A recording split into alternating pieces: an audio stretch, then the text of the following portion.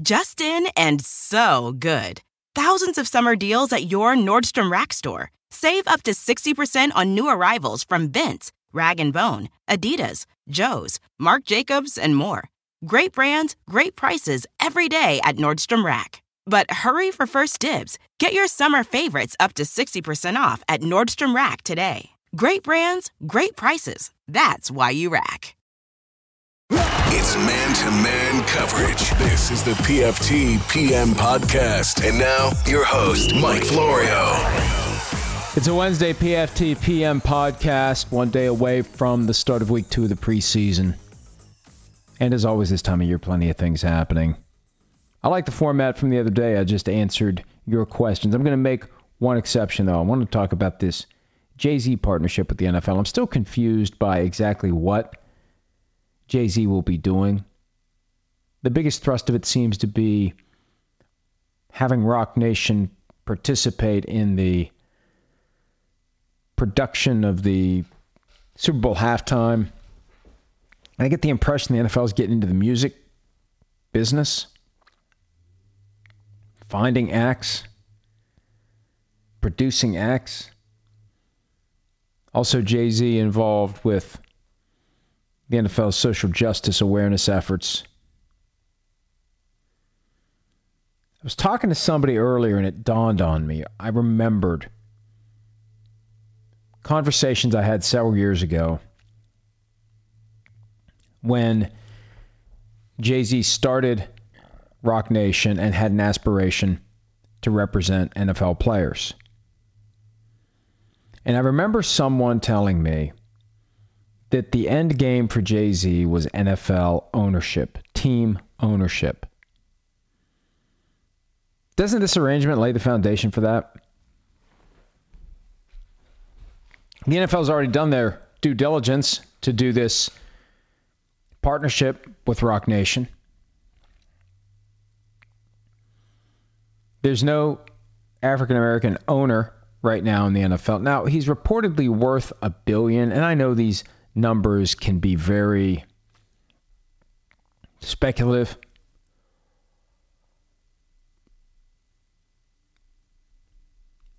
But what if he's like the John Bon Jovi type owner? The person who is the visible owner while someone else owns the specific required amount of the equity that gives that person the vote when it's time to go to a meeting. But the person who talks publicly and for all appearances and realities and practical purposes is the owner is Jay-Z. I don't think $1 billion is enough to be the majority owner of a team because you need to have the equity. I think the minimum now is 30%. They may have created situations where you can own less than that, but you got to have the money to pay the bills as they arise. But this could be a path to owning a significant piece of a team and being the face and the voice of an ownership group, even if someone else is the one that has the lion's share, but isn't making it a public endeavor. Just something to think about. All right, let's answer your questions. 37 of them today. Oh, gosh. Active Wednesday. PFT PM Posse, what are the odds that a rival team of the Raiders has already or is trying to buy every 2010, 2011 shut air advantage that's on the market? I like that idea. The race to get the remaining shut air advantage helmets so that AB will have to wear a different helmet.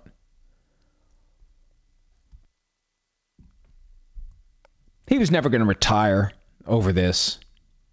He's now bought himself at least one, maybe two, and if you can find some 2011 Shut Air Advantage helmets, possibly 3 years in the helmet that he wants to wear. It's a hell of a loophole. that the NFL left hiding in plain sight. And the NFL didn't want to acknowledge it. I asked them point blank the other day, as we were in the process of piecing this together, hey, NFL, if he finds a shutout advantage that's less than 10 years old and it can be certified, is he allowed to wear that? They just sent me a graphic that shows the 11 models that have been prohibited and then all the preferred models. There's no prohibition on wearing a shutout advantage. PFJPM Posse from Tom G. Post. If Vince McMahon allegedly can't afford Colin Kaepernick as a starter and Nate Sudfeld will likely be back by Game 5, do you really think the Eagles should still sign Kaepernick? I think Kaepernick is probably a better alternative than Nate Sudfeld as the guy who would come in and play if Carson Wentz gets injured again. See, what needs to happen is this. Kaepernick needs to make it clear that he will take whatever offer comes his way. He can't be Michael Crabtree and get the phone call, go win the Gong Show tryout, and then the team says, congratulations, you win. Here's your prize. And Kaepernick says, I want more. At some point, you've got to set aside what you want and take what you can get. I feel like the ice is thawing between the NFL and Colin Kaepernick. This Jay-Z thing. Jay-Z has supported Kaepernick. When I saw the quotes yesterday from Jay-Z and from Roger Goodell, I thought, boy, this rings hollow with Colin Kaepernick getting the cold shoulder from the NFL. And what happens when Jay-Z starts getting tough questions? Why are you doing business with the NFL if they continue to shun Colin Kaepernick? At some point, doesn't Jay-Z have to say, hey, what are we doing here, NFL? When are you going to give this guy a fair shot? When are you going to give him a fair shake? Multiple reports indicated that Colin Kaepernick's not part of this, wasn't involved, won't be back in the NFL, but between the president saying he has no problem with Kaepernick being in the NFL, Kaepernick's videos coming out where he makes it clear he's ready to come back, and this XFL angle, I think, is intriguing because if the XFL swoops in and signs up NFL quarterbacks who are cut on August 31, taking them out of the mix to be possibly signed as the 2019 season unfolds, that moves Colin Kaepernick up the list. Should move him up the ready list. If you could take between 8 and 16 guys who would otherwise be available to join the NFL, and they sign with the XFL and they are out of play, that bumps Kaepernick up higher. I think he just needs to make it clear. He shouldn't have to, but I think at this point, given everything that's happened, he needs to make it clear he'll take what he can get. PFTP and Posse, how and why would Washington not accept solid trade offers for tackle Trent Williams? How is Trent supposed to ever play for them when he feels the medical staff doesn't put his health and or interests first? I said earlier today, I think I was on WFNZ in Charlotte, that Murphy's Law is that whatever can go wrong will go wrong. Bruce Allen's law is Bruce Allen will always find a way to screw something up in Washington. If they want to keep Trent Williams, they need to go to Trent Williams, bend a knee, kiss his butt. They need to treat him like the Vikings treated Adrian Peterson in 2015 when Peterson was reluctant to return to the Vikings because he believes the team didn't properly support him during his extended suspension, whatever. Mike Zimmer and Rick Spielman went to Houston, kissed his butt, changed his mind. He stayed with the Vikings. Washington needs to mobilize. Should have mobilized a while ago to try to turn Trent Williams' brain around, get him thinking differently about the team. But instead, what's Bruce Allen's strategy? Just keep finding him $40,000 a day. He'll eventually cave. No, he won't. He wants out. Job 1, try to convince him to stay. Job 2, if he's never coming back, get what you can for him and move on.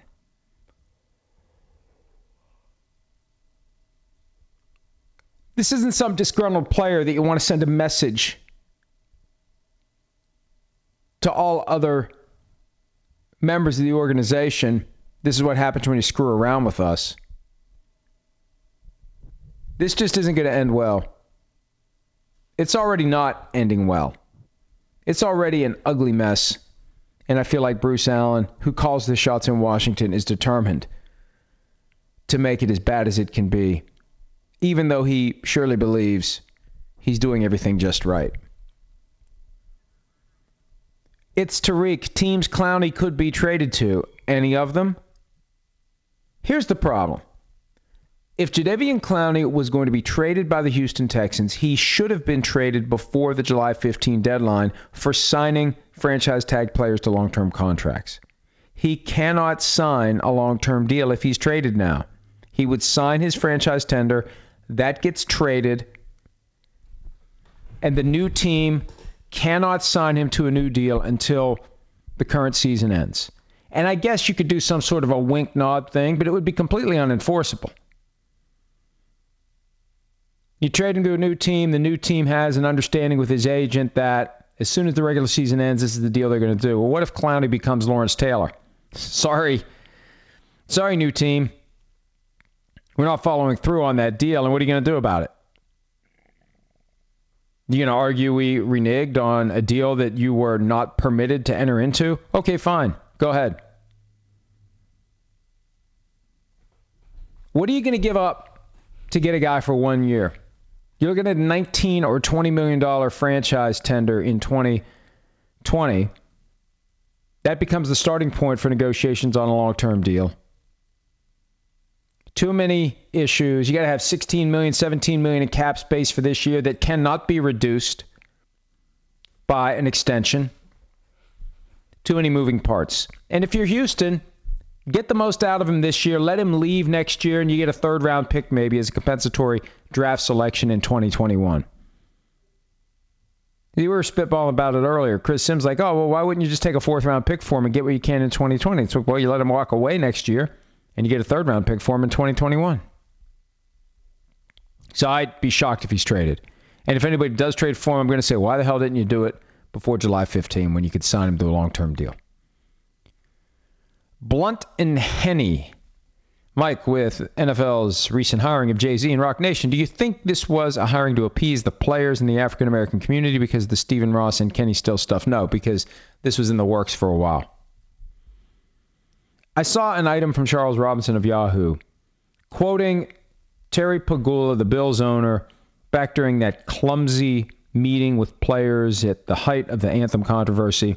And Pegula suggested that the NFL needs someone who is basically the spokesman for this issue. And if it's not a player, maybe it's Jay-Z. I don't know that Jay-Z is doing this for the money. It gives him credibility with the owners. And if he ever does want to be an owner or part of an ownership group, this paves the way for it. But the Stephen Ross and Kenny Stills stuff was independent. Palm Beach Post reported that Ross and Stills got together on Tuesday and they agreed to disagree. I always hate that. Anytime somebody says to me we agree to disagree, I say I disagree to disagree. Why would I agree with you when we're disagreeing? When you agree to disagree, you are acknowledging that there is some merit to the other party's viewpoint. If you're really committed to your viewpoint, I don't agree to disagree. You're wrong. I'm right. That's what I'll agree to. Nothing else.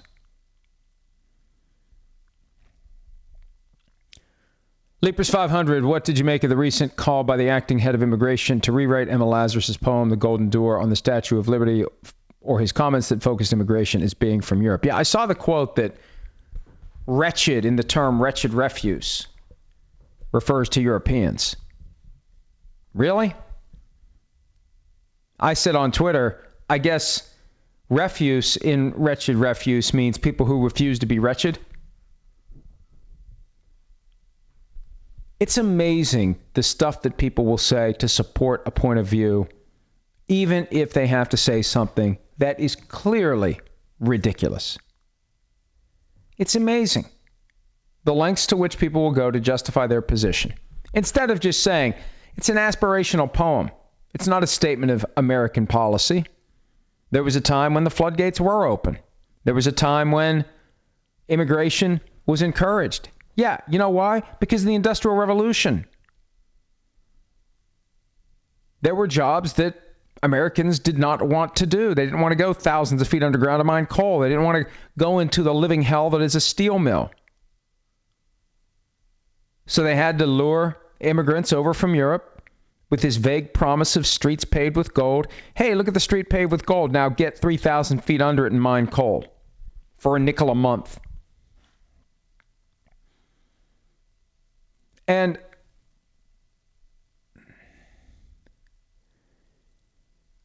I just don't understand why a guy named Ken Cuccinelli, a descendant of immigrants. Well, look, everybody except someone with pure Native American blood is a descendant of immigrants. But the idea that the immigration that happened 100 years ago wasn't somehow in some way different or special. Look, there's always been this anti-immigrant bias. But there was a time when we rose above it as a people. They didn't like the Irish and the Italians. I live in an area where there are houses that have in their deed a restrictive covenant that prohibits the sale of the house at any time to an Italian. Now, the part of West Virginia where I grew up in, Wheeling, either the notion of discrimination against Italians didn't really apply there, or my mother and father did a great job of shielding me from it. I was more sensitive to the class notion because there were rich and there was not rich, and we hated the people who were rich because those kids had nice cars. They had nice stuff, and I wanted that stuff. Deeper into the state, the reality of discrimination against Italians became greater. And there's a lot of Italians in West Virginia because there apparently are strong similarities in the soil, the climate, etc., between West Virginia and southern Italy. But again, there was an anti-immigrant mentality back then. It wasn't just throw the doors open for the Europeans, but America found a way to get past it. They didn't slam the doors shut. There's always going to be an element of society, of our society, that wants to slam the doors shut. And our leaders can either cater to that darkest element of our nature or ignore it. Our leaders do not need to be a reflection of the worst aspects of our society. That's the problem.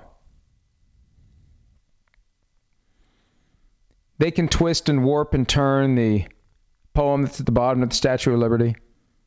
They could be more intellectually honest and just say, it doesn't matter. But there's a lot of mental gymnastics going on to justify our leaders adopting an immigration policy that reflects the worst of our attitudes about immigrants. Those attitudes were always there about immigrants. 100 years ago, our leaders took us above those attitudes.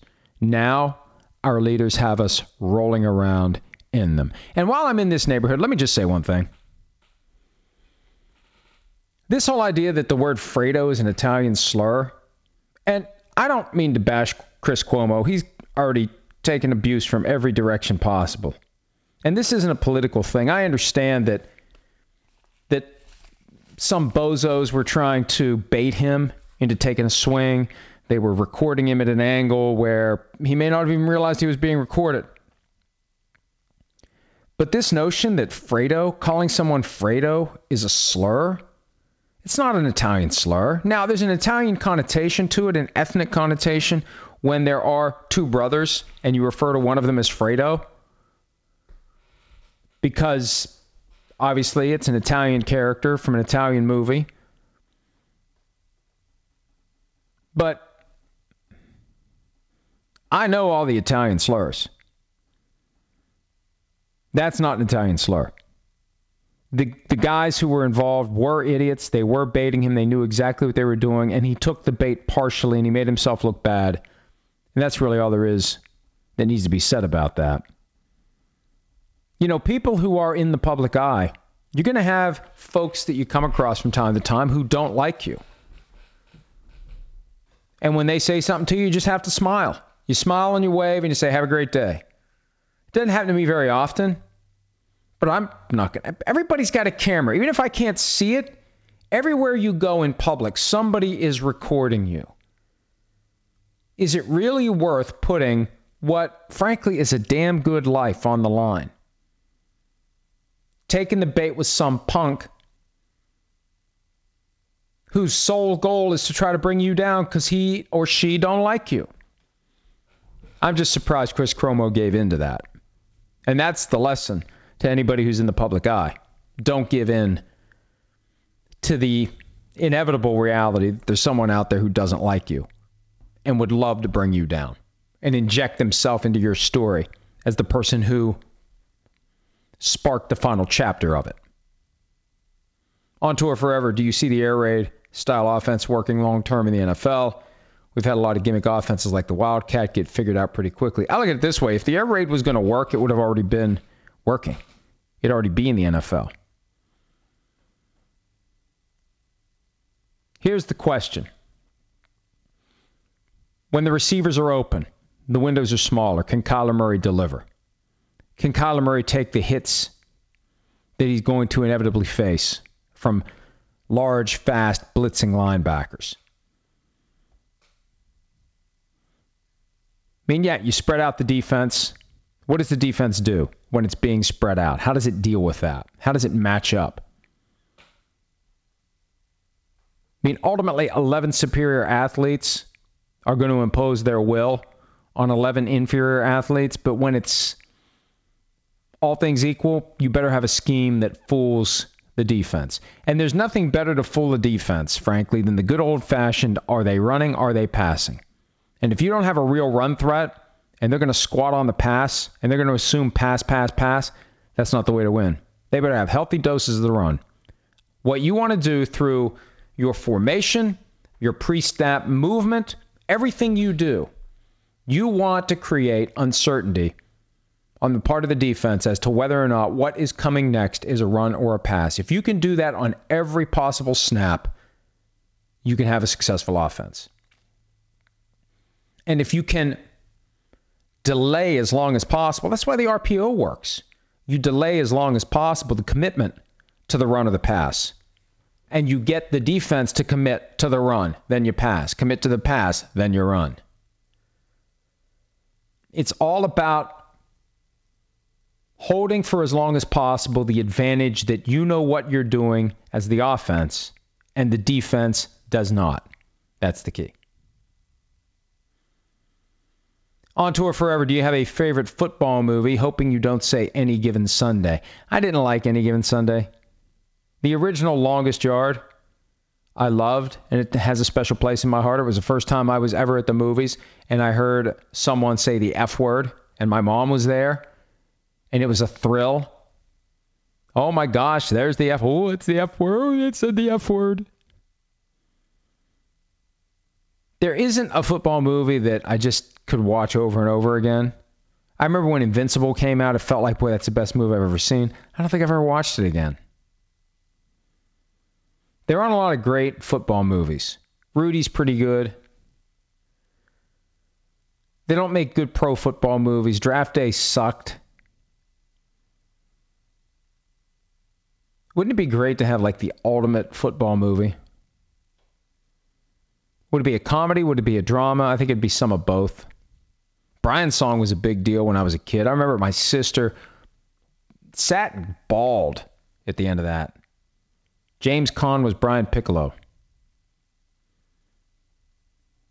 Billy D. Williams was Gale Sayers. That scene where Gale Sayers gets the Player of the Year, MVP, whatever it is, and talks about Brian Piccolo, and I love Brian Piccolo, and Brian Piccolo's sick, and it's a powerful movie. It wasn't really a football movie, but it was powerful. But yeah, there are some bad football movies. I think at one point we shunned any mention of Rick Riley from PFT because he was one of the script writers of Leatherheads, which I think was the worst football movie ever made. George Clooney, John Krasinski, a.k.a. Jim Halpert. It was horrible. It was so bad. I think I bought that frickin' DVD. $20 pissed away. On Tour Forever, why are the preseason games scattered over so many different days and times? Why don't they schedule them on a Saturday or Sunday since college football hasn't started yet? Well, this weekend, Thursday, Friday, Saturday, Sunday, Monday. I like that. Spread them out. From early September through early December, the NFL will not televise games on Friday and Saturday because that would jeopardize their broadcast antitrust exemption. And oh, by the way, the broadcast antitrust exemption reared its ugly head yesterday when the Ninth Circuit Court of Appeals reinstated an antitrust case against the NFL and DirecTV. And this is a lawsuit that has fascinating possibilities. The argument by the plaintiffs in that case is this: that the arrangement set up by DirecTV and the NFL for Sunday Ticket, for all of the out-of-market games, you live in a market, you live in Pittsburgh, you get at 1 p.m. Browns at Steelers and nothing else. They force you, if you live in Pittsburgh and you're a Packers fan and you want to see Lions-Packers, the only way you're going to see Lions-Packers, if you live in Pittsburgh, is to get the Sunday Ticket package for the entire year for every game that isn't broadcast in your market. The argument is that that practice violates antitrust laws because they are bundling everything together and making you buy it all. It reduces competition and it reduces your options. What they're arguing should happen is all of the teams should be competing with each other. And in your market, if you're in Pittsburgh and it's Browns Steelers at 1 p.m. Eastern, all the other teams that are playing in 1 p.m. Eastern games should be able to deliver to you some way, somehow, the opportunity to watch that game. Lions-Packers. How can I watch it? Satellite, $5.99, buy it. Streaming, $5.99, buy it. But see, the NFL and DirecTV for 25 years now have tied everything together, $300 plus for the whole year, $1.5 billion per year flowing to the NFL by reducing consumer choices.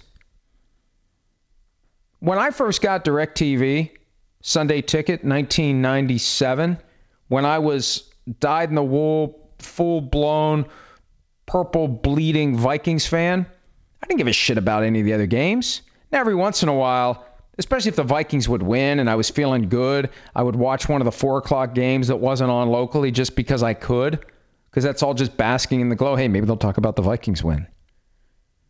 Maybe they'll show some highlights of the Vikings game. That was back before you could just dial up YouTube and see the highlights of any game, or Twitter, where the highlights are jammed down your throat, which is not bad because you get to see anything and everything you want to see in real time.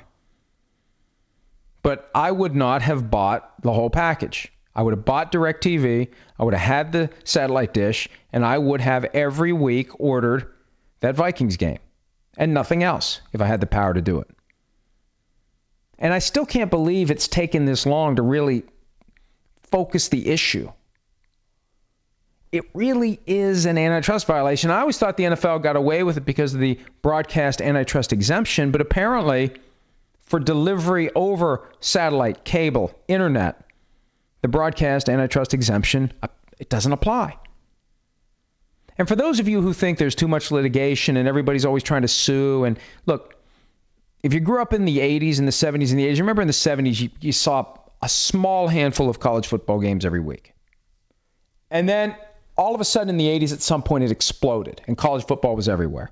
That's because somebody sued the NCAA to force them to stop preventing the various schools from competing with each other and putting all these games on. And now there's games everywhere. The best result for consumers of NFL product, it's not the best result for the NFL, but the best result for the consumer is the ability, if you want to watch Lions Packers and you live in Pittsburgh and Lions Packers isn't on, the ability to find a way to buy the right to watch it. Or, hey, CBS has Browns Steelers, local Fox is allowed to run or do a deal with the Packers for all the out-of-market games, whatever it is. It's almost like for the out-of-market games, the argument is that the team should have the ability to basically cut their own Notre Dame type of a deal. Now, what does that do to revenue sharing? I don't know.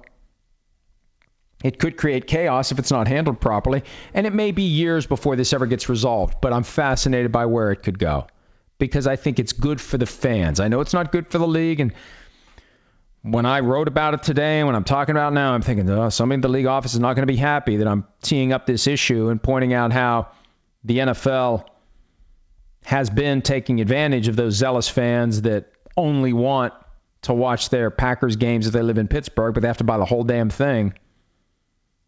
It's a lot less money for the NFL. If that $1.5 billion goes out the window, you're not going to rebuild that one game at a time. But for the customers, if you want to deliver them what they want, that's the way to do it. Sean Alvashire, in retrospect, shouldn't Dunder Mifflin have hired George Costanza as their regional manager when Michael Scott left? You know, you're referring to a time in the life cycle of The Office that I really didn't enjoy. They had that one episode where like Ray Romano was there, and there are all sorts of different potential candidates to run the branch.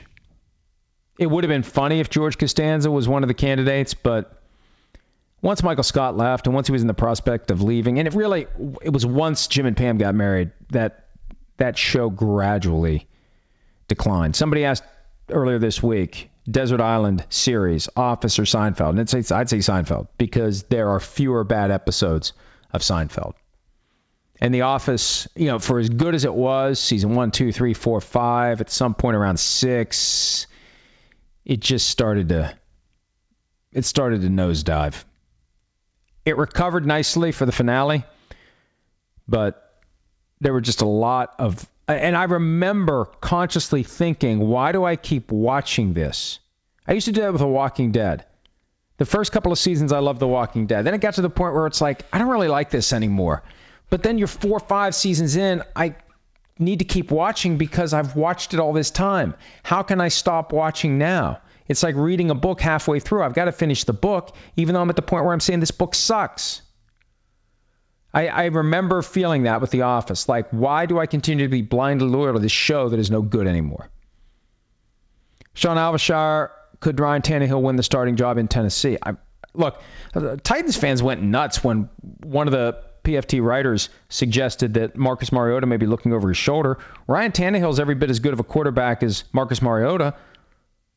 They both just have issues staying on the field. They both have durability problems. And Tannehill, when he's healthy, has a higher ceiling than Mariota. So, yeah. And you know what may happen is Mariota wins the starting job. He gets injured at some point. Tannehill comes in and plays well. And then he gets injured. And then Mariota, hopefully he's healthy and he comes back and he plays and then he gets injured. And then hopefully Tannehill's healthy and he comes back. If they'd had Tannehill instead of Blaine Gabbert last year as the backup to Marcus Mariota, they may have made it to the playoffs because they had 2 different games they had to count on him last year. Blunt and Henny asks a question I've already addressed. As an Italian, do you find the word Fredo to be offensive? There is a derogatory connotation when you direct Fredo to an Italian, but the word in and of itself is not a slur against Italians. Chris Sims and I were talking about that yesterday because, Fredo refers to the dumb brother. So I was calling Chris Sims Fredo, and he said, "You haven't met my brother," which was actually pretty funny. Vinit Virginia, Tom Brady's average annual value in his latest contract is reportedly $28.3 million. Do you think he is trolling the Falcons with that number from Super Bowl 51, or is it a coincidence? That would be hilarious if he's trolling them. I mean, they trolled him with their ring. And they could put any numbers in for 2020 and 2021 because they void on the last day of the league year. It could be $200 million. It could be $500 million. They could pick any number they want. And I know there's aspects of the CBA that would prevent the cap number and the cash flow from going up that much. But my point is this. 2020 and 2021 are bullshit, bogus, fugazi numbers. 28, but it works out. Hey, let's do it this way. If we're going to do this, let's work backward. Let's make the annual average 28.3. I kind of like that creativity. I like that pettiness. I like it when our heroes are just every bit as petty as we are. Stephen A., will you play in my league? No. Next question. Mario Duilio. Why is the Hall of Fame game the first preseason game of the year? I feel like they should make it the first regular season game of the year. Hall of Famers deserve a game that actually matters, not four stringers running around in Canton. You know, they were talking about making a regular season game, playing a regular season game in Canton next year on the 100th anniversary of the NFL, but the stadium's too small. That's the problem. The revenue's not going to be. They're not giving up that revenue. They're not going to play a game like that in front of 30,000 people. No way, no how. I have argued that what they should do with the Pro Bowl is name the Pro Bowl team at the end of the year, and then the Pro Bowl becomes the Hall of Fame game, and the players in the Pro Bowl get a dispensation from the first week of training camp practice so they can go to Canton, get paraded around Canton, be part of the festivities, play their game of touch football to start the preseason. Oh, we can't have that. These players may get injured. Well, you know what? I'd rather they get injured on the team's watch at the outset of a season than get injured on the players' watch at the start of an offseason where they got to dick around for 3 months trying to get themselves healthy again, especially as free agency is looming. Make the Pro Bowl the Hall of Fame game. You want revolutionary? You want something that would be compelling? You bring all the Pro Bowlers to Canton for a week. You give them a 1-week pass from training camp. Plenty of them wouldn't want it. That's part of the problem. It would drive the coaches crazy. And for every reason that the coaches wouldn't want to do it, that's a reason to not do it when the players are getting ready to embark on their offseason. But that's what I would do with the Hall of Fame game. Make me the commissioner, and I make the Pro Bowl the next year's Hall of Fame game. And that would be awesome. Leapers 500, why does Washington believe they can force Trent Williams' hand when they actually lose leverage as time goes by? Are they deluded? I don't know if they're deluded. They're just dumb. They make bad decisions. I think the problem is Bruce Allen has all the power, and there's no one there to tell him he's doing something that he shouldn't do. Just like when they ran off Scott McLuhan, the way they handled Kirk Cousins. They just have a bad habit of making bad decisions. And this is a bad decision. If you want Trent Williams, you fix it with him. At the first sign of trouble, hey, Trent, you're a valuable member of this organization. We regret that you feel the way you do about how we treated you when you had a tumor that ended up being benign. Thank God it was benign, but I'm sorry that you have concerns about the quality of care we gave you. What can we do to make this right? And if there's nothing they can do to make it right, that's when you trade him and get what you can. Leapers 500, how many fools like the Hunt brothers who tried so many years ago to corner the market on silver lost money hunting and paying for shuts in search for arbitrage? I don't know that it lingered long enough for people to go out and buy a crap load of shut air advantages, like the bottle deposit scam or something like that from Seinfeld. I don't know that anybody actually did it. Antonio Brown moved aggressively to find enough, at least for this year.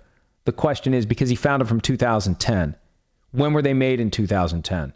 Can they be certified for the 2020 season, or will they be more than 10 years old when that time comes? Heather Brickell, if Golden Tate, was forthright in notifying and stopping the fertility treatment as soon as he learned of the banned substance. How does the league stand by the suspension and not suspending Hill for his complicity with the abuse of a child? It's two different issues. Personal conduct policy and PED policy. And the PED policy is very clear, strict, and unforgiving.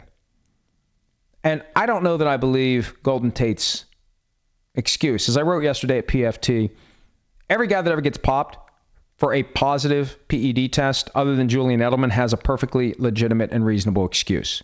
It doesn't matter as far as the NFL is concerned. It may matter in the court of public opinion, but I don't think fans care anyway. I think most fans look at football players and say, well, they got to be doing something to get that big, to stay that big, and to be able to come back from injury. And so many people think it's okay to use a PED to come back for injury. It's not. You're cheating to heal from an injury so you can take away the job of someone who isn't cheating. Assuming that the person that you would be replacing once you're healthy isn't also cheating to get an edge over you, and it's possible that they're cheating too, but if they get caught, they face the consequences. I just think that we need to regard PED use by players regardless of the reason. People think that it's only a problem if you're using it to run faster, jump higher, and push harder. That it's okay to use it if you're trying to recover from an injury. It's not. It's not. I understand the pressure. I understand the temptation. I understand the urgency to maintain the lifestyle, especially as you get older. You've got a big mortgage. You've got commitments. You've got family. You've got cars. You want to continue this fairy tale lifestyle for as long as you can. And you're at constant risk when you're on the wrong side of 30 that they're going to draft somebody who's making peanuts under the rookie wage scale, and they're going to say, this guy's better. Dollar for dollar, this guy's better. Screw the old guy. See you later. Thanks for everything. Bye. So there's a temptation to use PEDs to either come back from injury or maintain an edge. And for everybody who tests positive, I took a supplement and I didn't know it had a banned substance, or it's fertility treatment, or what was the Robert Quinn excuse? My medication was tainted in the pharmacy because it was in proximity to some banned substance, and banned substance got on my medication. I've always said, hey, man, if somebody really wants to screw with a player and he shows up at the local Chili's, just sprinkle a little PED on his chicken salad, gets in his system. Hey, the NFL Players Association agreed to this. The players have agreed to this, strict liability. If you test positive, you are regarded as a violator of the PED policy, and any excuse you give is merely an exercise in damage control from a PR standpoint. James McDonough, Dr. J144, how do you and PFT avoid getting used and or tricked when reporting? For example, Dak at $40 million per year appears to be the Cowboys using a reporter. Ron Borges got tricked when he said Tom Brady wanted Jimmy G upfront money a while back. As Dan Patrick says, fast and wrong is still fast and still wrong. Look, it's a challenge. And, you know, I've got people who have been good sources over the years, and they'll say, hey, I got that one right. Hey, I got that one right. I say, that's fine, but you get one wrong, and I'm the one that takes the heat for it. We had that Michael Crabtree blunder a week or so ago where I got out over my skis on Crabtree signing with the Cardinals. He hadn't signed with the Cardinals. The assumption was he was going to sign with the Cardinals because he went to a Gong Show tryout. He won it. The Cardinals made him an offer, and he didn't accept it. They still wanted him. Now, there were reports that were put out there by the Cardinals to suggest that they didn't really want him, which I think were false. I know were false. They wanted him. They made him an offer. You just have to have good instincts. You have to have good sources. You have to trust the people who are your sources, and there needs to be accountability when your source burns you. And my source on this Michael Crabtree thing was extremely apologetic, was concerned that it was going to affect our relationship, and I said, don't worry about it. It's fine. It happens. It was an innocent mistake. It was a bad assumption. And it was partially on me for not making another call or two to confirm it. I could have easily, and it was stupid. I was out to dinner. It was my nephew's birthday. The text came. I trusted it. And we went with it. And in hindsight, I was like, shit. If I'd have been home, in my regular spot before pushing it. Because it's like, hey, if they've, oh boy, they say Michael Crabtree signed with the Cardinals, it's going to be all over Twitter. I better go ahead and get it out there. It was a mistake. But I know my source didn't deliberately lie to me. I know this isn't my source putting something out there like the Cowboys put out there. $40 million per year is what Dak wants. See, this is, and I talk about this all the time. Most people don't care about it. Some of you do. When a league has its own media company, when a team has its own media operation, and in the case of NFL media, it's partially owned by the Cowboys, it's wholly owned by the NFL. The Cowboys are a very influential team, and when you embed reporters with teams, they're not going to piss the team off. And it's a plum assignment for Jane Slater to be the embedded reporter for NFL media with the Cowboys. You don't want to lose that assignment because the Cowboys are a team that is always relevant. The Cowboys have sizzle. You'd rather be the embedded reporter with the Cowboys than the Jaguars. I don't even think they have an embedded reporter with the Jaguars. So if Stephen Jones tells you that we've offered 30 and Dak wants 40, you're going with it.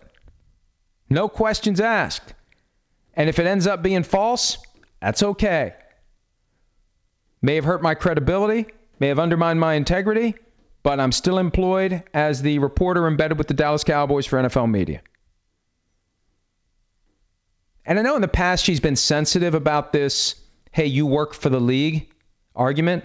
A lot of these folks don't realize it, that it's a problem to take a paycheck signed by Roger Goodell and then cover the National Football League and its teams. And in this case, it's a very, very simple justification. Doesn't matter if other people criticize, doesn't matter if I have less credibility moving forward. People will forget about it, but the one person who won't forget about it is Stephen Jones. Because mission accomplished. They got the phony number out there. They're trying to get the fans on their side. I think that's a mistake. I think that whole exercise is evidence that the Cowboys are flummoxed by the fact that they want to pay a shitload of money to Amari Cooper, Dak Prescott, and Ezekiel Elliott, and that none of those guys will take the money.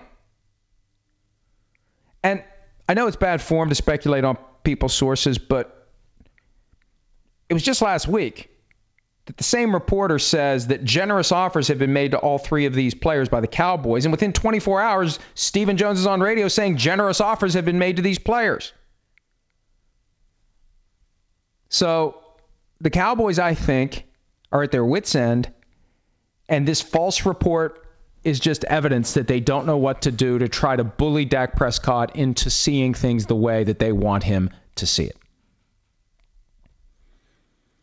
So, bottom line, to answer your question, James, you got to have sources you trust, and when there is a mistake, there better be a damn good explanation for it.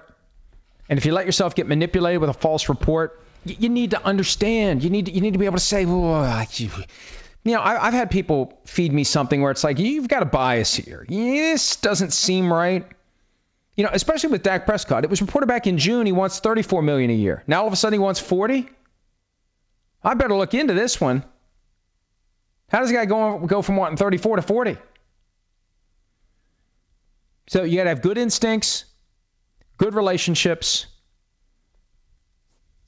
and you have to be in a position where you got the juice to make it stick. If somebody does cross that line,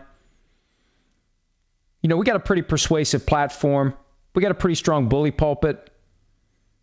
And if somebody deliberately screws me, it's going to be problematic for them going forward. Because they're going to have times where they want to get word out on one of their clients. I'm not trusting you this time. Sorry, take it to someone else.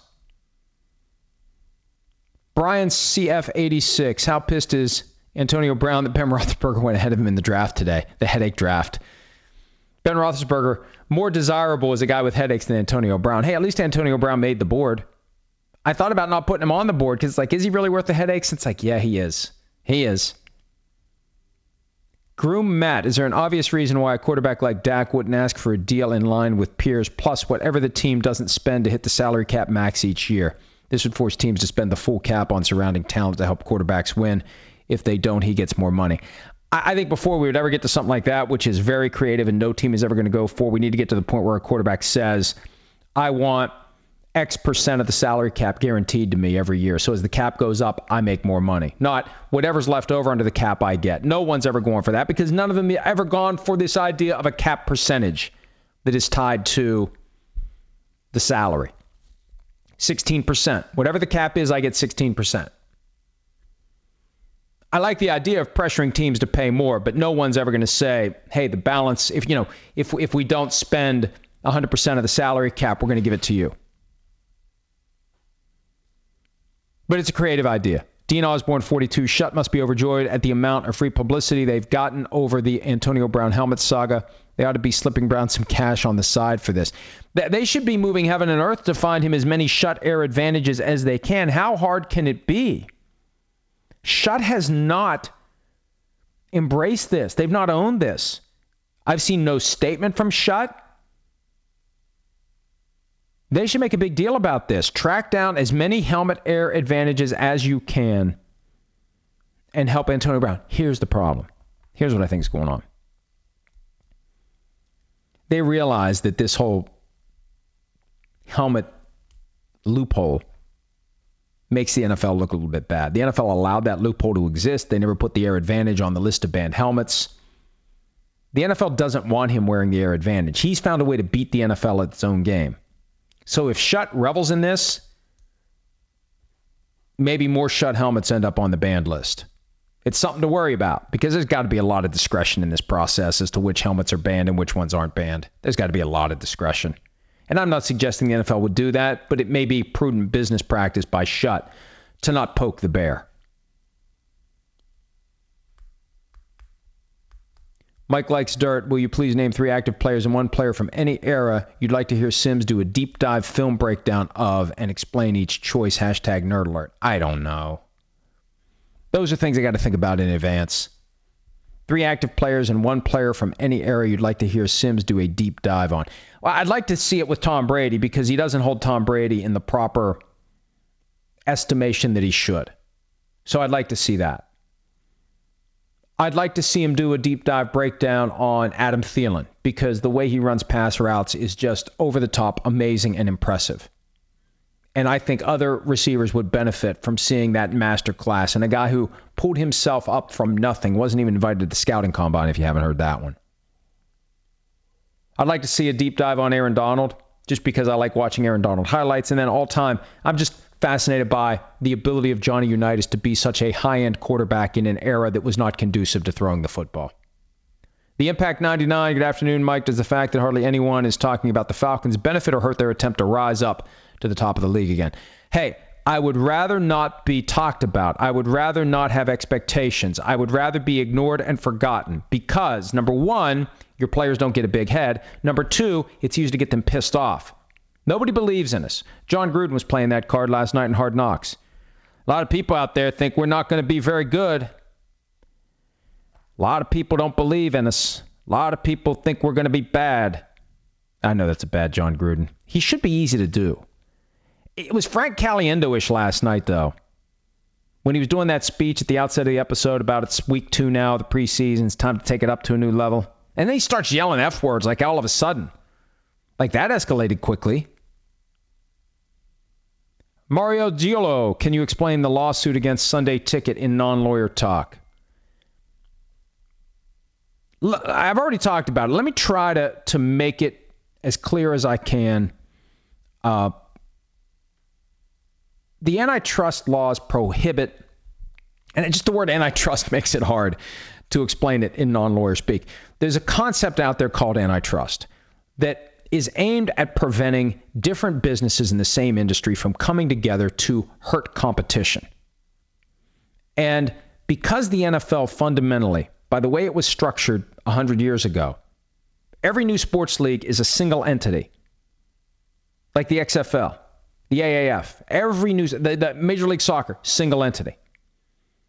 By having 32 separate businesses who are all ostensibly competing, when they come together and reach agreements among themselves aimed at limiting competition among themselves so they don't hurt each other and drive each other out of business, but also it's aimed at maximizing their revenue. That becomes an antitrust violation. And that's what this DirecTV lawsuit is. It's saying instead of these 32 businesses doing what they have to do to compete, let me give you the best example I can think of on the fly. Hulu, Netflix, every other streaming service out there. They are constantly Amazon Prime, Hulu, Netflix, Amazon Prime, ESPN Plus, HBO Go, HBO Now, whatever it is, and all the other ones that are coming, right? They want you to buy their product and watch their stuff. And they're in competition to come up with stuff to get you to buy their product. So the argument is this. The NFL makes available through its broadcast TV contracts, which they have an exemption to the antitrust laws. They're allowed to go out and market their TV rights to over-the-air networks in a bundle and say, if you want the Cowboys, you got to take the Jaguars, and you're going to take whatever games we give you, and here are the rules for what you can broadcast, when you can broadcast. The argument is this: that supplemental package that you can purchase, DirecTV Sunday Ticket, that selling it to you as the whole season, all teams, you have no choice, that violates antitrust laws because that reduces competition. Because what should happen is the Cowboys should be able to market to you their home game at 1 o'clock that you should be able to buy some way, somehow, get access to some way, somehow in your market. The Packers should be able to do it. The Patriots should be able to do it. And they should all be competing, just like Hulu, Netflix, Amazon, etc. Buy me, buy me, buy me, buy me. You can buy them all if you want, or you can just buy one. Instead, what they've done is they've come together, and you've got to pay this gigantic global fee to have Hulu, Netflix, Amazon, all of them. I don't want all of them. I just want to watch Seinfeld on Hulu. Too bad. You got to buy all of them. To get any of them, you got to buy all of them. That's an antitrust violation. And the various teams of the NFL are independent, just like the various streaming companies that are out there. I hope I've explained that. You can submit that for CLE credit if you are a lawyer, or if you're not a lawyer, hopefully you understand it. And more importantly, you're still awake. All right, let's look at a couple more here before we wrap this up. The Impact 99, do the recent antics and events of AB still qualify him as a diva receiver? Well, hell yes. Hell yes. What has he done lately that has disqualified him from that label? Dean Osborne, 42. And this is the CBA between the league and the NFLPA available online for the public to see, or is it only allowed to be scrutinized by those working in the business? Hey, Dean Osborne, go to Google and search NFL CBA 2011. It'll be one of the top results. And don't thank me, because I don't think you want to read it. Frank Chavawi, what exactly is the NFL's partnership with Rock Nation supposed to do? Good question. I'm not sure. I think the big thing is produce the halftime show of the Super Bowl. The rest of it, very murky to me. I'm skipping through some of these because we've already addressed them. At The Real Forno, CCS The Real Forno, any updates on CBA negotiations, whether it be progressing, regressing, or scheduled meetings? I don't think this gets done until March at the earliest. They've got to work through the revenue split. That's the big thing. And also the stadium credits. It's going to take time. Eddie Hoare Sports, with Steelers receivers coach Darryl Drake passing away recently, can we see the Steelers season go sideways the way the 2018 Vikings did after Tony Sperano died in training camp last year? It was actually before training camp when Sperano died. And I don't know. I don't want to wag a finger here, Eddie, but it just feels, and we talked about this on PFTOT today, how it impacts the Steelers. But the main thing is there's been a tragedy for this man's family and a tragedy for the Steelers. And now they have to process that because no one is going to shed any tears for them. Whether it's, with the Vikings, 1 year it's the Teddy Bridgewater injury. Mike Zimmer says nobody's shedding any tears for us. They're not going to pause the season. They're not going to cancel the season because of it. Same thing with the death of an assistant coach or a head coach or anybody. The season moves forward. God forbid there would ever be a Marshall-style plane crash of an NFL team. The season's going to move forward. They're not going to cancel the season. I don't know what they would do in a situation like that. But the season would move forward. And the Steelers are going to have a challenge. The Vikings had a challenge last year. Now, I think the Steelers are uniquely positioned to deal with this and move forward because they're already in that mindset of us against the world, and this may make them even more determined to have that mindset. But it's stunning Chris Sims was saying, he was the receivers coach when Chris was at Texas.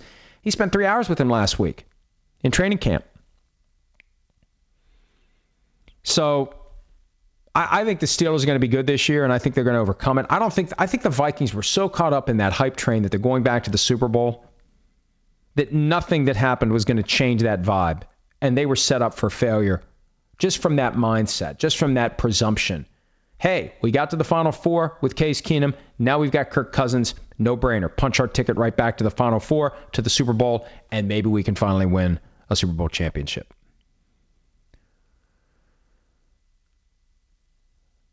Brian CF86, if Brown can't find a helmet to his liking, continues to fight the NFL on this. Is there anything in his contract that the Raiders suspended him for conduct detrimental to the team? And look, here's the bottom line. He's got to show up and play. He's got to wear the approved safety equipment. I said this earlier in the week. If you are on a construction job and there's a hard hat, and there's a hard hat rule, there's a hard hat requirement, and they have invalidated certain types of hard hats because the model's too old. But you know what? This was my grandpa's lucky hard hat. It's got 7 cracks in it. It was, it was made out of paper mache. It was perfectly legitimate back in 1972, and I want to wear it now. And they say no. The union and management have agreed that these are the acceptable forms of hard hats. Yeah, but I really like this one. It's light. It's comfortable. I feel good. I look good. I can work better. I can work faster. Doesn't matter.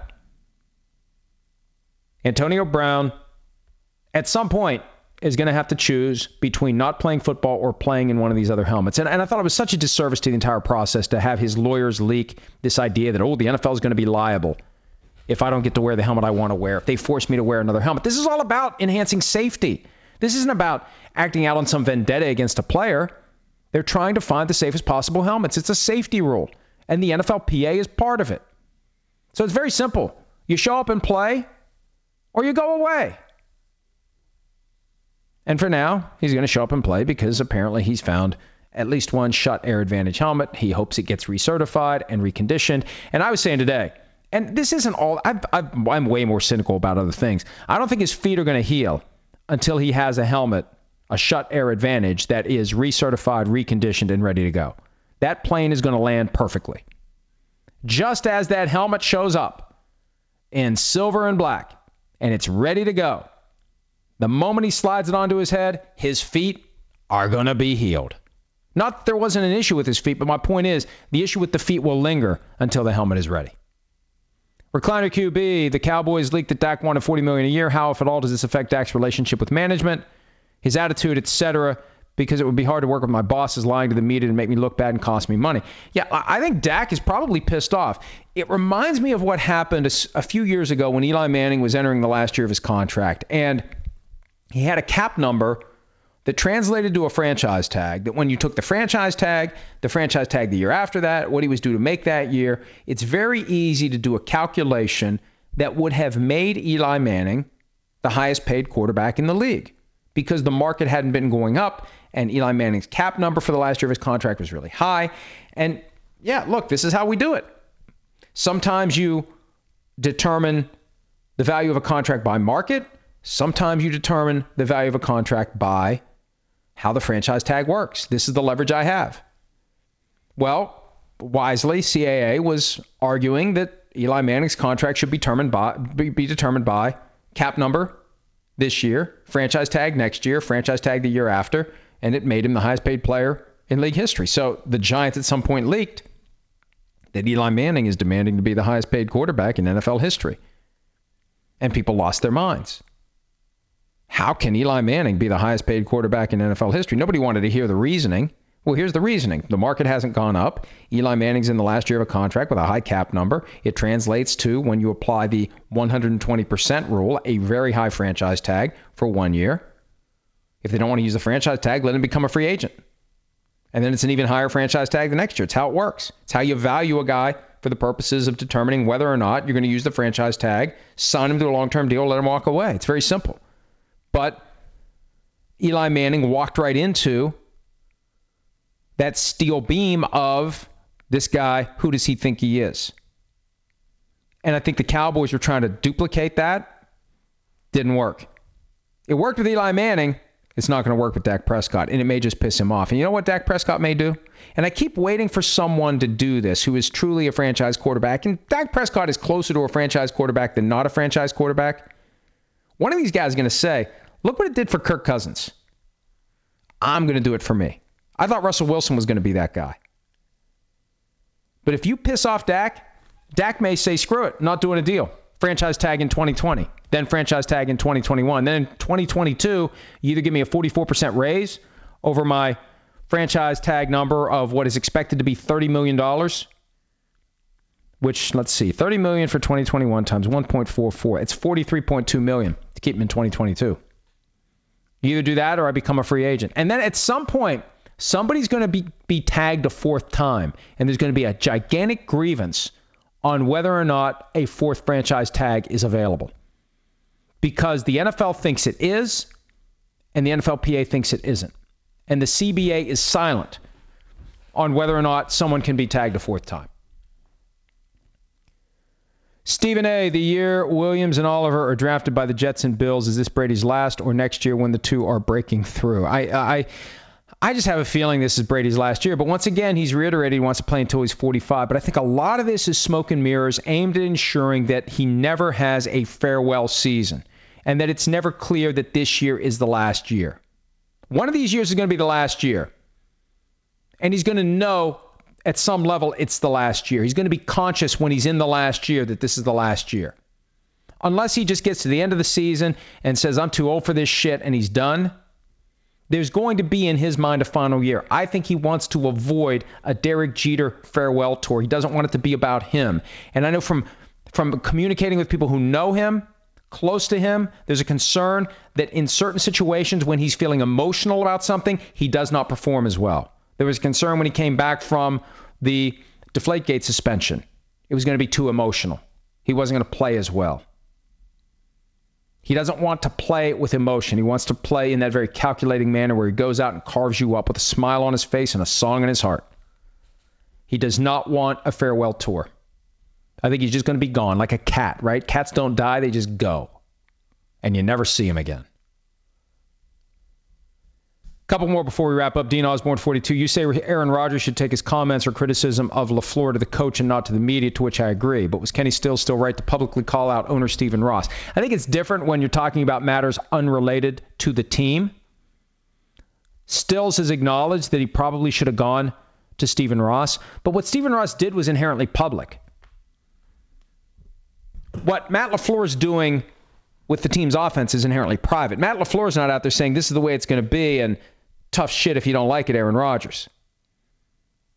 Kenny Stills was reacting in public to a public maneuver by Stephen Ross to be involved in political discourse by hosting a fundraiser for the president. So it's different. But within the confines of a team, a coach, and I will say this over and over again. I'll say it as many times as I need to until people like Chris Sims understand what I'm saying. Any coach of any sport at any level wants a player who has a concern to come to the coach. And Aaron Rodgers could have avoided all this. The whole thing is an unforced error on Aaron Rodgers. By talking publicly about wanting freedom at the line of scrimmage to change plays. You don't talk about that publicly. You go to Matt LaFleur. By talking publicly about live special teams drills or close to live special teams drills with joint practices, and I bet the NFLPA is going to be interested in that. You know what you do? Immediately after practice, you say, hey, coach, you got a minute? I want to talk to you about something. I got a concern about these joint practices, especially because, these special teams drills, man, they were intense. And, this film is going to be available, and I've heard stories over the years about the NFLPA showing up. They look at it, and the next thing you know, you get punished, you lose draft picks, you get fined. Well, I don't think we want that, do we? That Tyler Dunn article in Bleacher Report, that lengthy article about the issues between Rodgers and Mike McCarthy, talked about how much Rodgers is averse to confrontation. And I'm not real big on confrontation. I remember when I was working at a law firm and they're trying to groom me to get into management, and they sent me to go talk to a lawyer who wasn't doing something that he should be doing, and I didn't like that. I didn't like having to sit down face to face and tell somebody how they're screwing up. I think people can figure that stuff out on their own. They don't need to hear it from me. But in Rodgers' case, he isn't uncomfortable when it comes to that drive-by criticism that gets thrown out for media consumption, but he gets pissed off when somebody realizes what he's doing. I was on The Score today in Chicago. Hub Arkush was in for one of the hosts, and he's a firm believer that Aaron Rodgers knows exactly what he's doing when he throws those little daggers at his coach. And he is smart enough to know what he's doing. I think he resents it when there are people in the media who don't just go along with it, but who will press pause and say, do you see what he just did there? This guy's calling out his coach. He's criticizing his coach. He's throwing shade at his coach. See, he wants to be able to throw those little spitballs unnoticed, not unnoticed, but without consequence. I think he wants the people who are the target of those little spitballs to realize what he's doing, but God forbid anybody say, hey, Aaron Rodgers is throwing spitballs at his coach. That's a weird mindset, man. But this whole thing about him trying to shout down and brush off the criticism is clickbait and fake news. That stuff doesn't work. And I don't know that Aaron Rodgers wants to behave in a way that the current commander-in-chief is behaving. Say something he doesn't like, you're fake news. If that's how you want to be, that's fine. It's your prerogative. But it doesn't take all that much gray matter to see through what Aaron Rodgers is doing, which qualifies me for the job. And it's nothing personal with Aaron Rodgers. All he's got to do is quit criticizing his coach publicly. Because if he's going to do it, I'm going to notice it and I'm going to say something about it. All right, one last question, then we got to go. Maybe two. Sando Shuffle, did the Cowboys accidentally draft too well the past few years considering the financial situation they're now in? Yes. They've now put a great team together and they don't know how to hold it all together. Stephen A., do you think they'll pay Jared Goff, or is there a new formula to win and get a quarterback and put him behind Goff and sell off Goff and keep that going and have more depth to your team? I banged on that drum earlier in the summer, and look, eventually there's going to be a team that says to a franchise quarterback who wants too much money, we will find someone else. And Sean McVay spends a lot of time propping up Jared Goff. And everything Sean McVay says that props up Jared Goff is potentially going to be rammed down McVay's throat when it's time to try to sign Jared Goff. Look at all these things you've said about Jared Goff. He's worth $45 million a year. And maybe they'll pay him that. Maybe they believe in him. Maybe they will marry him for the long term. He'll be the quarterback of the Rams for 20 years. But at some point, one of these teams is going to get a demand, and maybe it's Dak Prescott and the Cowboys. One of these teams is going to say, we will not do this. And Sims and I were talking about this today on PFTOT. Go back and listen to it. The file gets dropped in the PFT PM podcast folder every day. Sims thinks that quarterbacks get too much money, that they're the focal point of too much praise and pride. And, we were kind of talking through all of it, and it dawned on me that a franchise quarterback becomes kind of like a trophy for an owner. The face of the franchise, the selling point, the pride of the organization. And as long as you have a franchise quarterback, you're going to be relevant. You're going to be in contention. You're going to have a team that you can market because we got this franchise quarterback. And I think teams get unreasonably smitten with these franchise quarterbacks. Well, the days of that happening may be ending because it does cost a shitload of money. Robert Kraft has it great because he hasn't had to pay the price that trophy costs other franchises and other owners. And it all came up because of this idea that John Mara, the co-owner of the Giants, believes that drastic changes needed to be made. Get rid of Odell Beckham Jr., Olivier Vernon, Landon Collins. Because, hey, we've only been to the playoffs once since winning the Super Bowl in 2011. Okay, that's fine. Why the hell is Eli Manning still your quarterback? And remember how pissy John Mara got last year when it was suggested he's holding on to Eli Manning out of sentimentality? One thing I've noticed, the more pissed someone gets about an astute observation, the more likely it's right on the money. All right, we're not right on the money. We're an hour and 15 minutes. People, what are you doing to me? I got other things to do. Quit asking me all these great questions that I have to answer, and then they give me ideas for things I can talk about on PFT Live and posts I can write at PFT. All right, you know the drill. There'll be another one on Thursday or Friday. We may have Drew Brees next Tuesday on the PFT PM podcast, so keep an eye on that. So that'll kind of spend a Monday, Tuesday. But either way, 3 a week until the season starts. Then we'll see how the season gets rolling because everything gets turned upside down when the regular season comes. But I can't wait for that to happen. Thanks as always for your support. Oh, jeez, you know what? I did it again. Because I don't do like 4 topics and then transition. Very important that you've hung around and listened to this because I need to tell you something.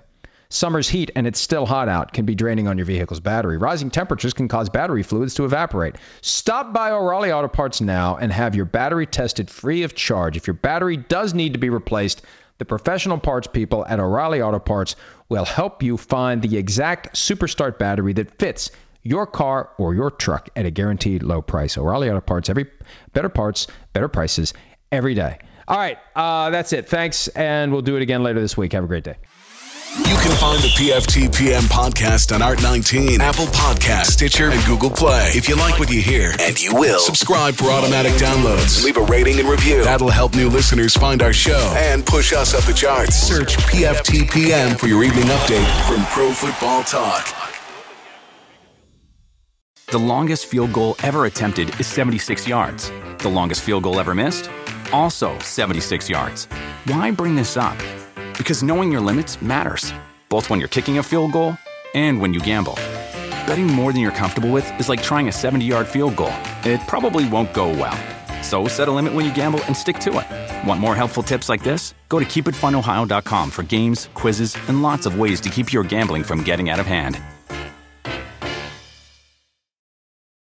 With the Wells Fargo Active Cash Credit Card, you can earn unlimited 2% cash rewards on purchases you want and purchases you need. That means you earn on what you want, like trying out that new workout class, and 2% cash rewards on what you need, like a foam roller for your sore muscles. That's the beauty of the Active Cash Credit Card. It's ready when you are, with unlimited 2% cash rewards. The Wells Fargo Active Cash Credit Card. That's real life ready. Terms apply. Learn more at wellsfargo.com/activecash.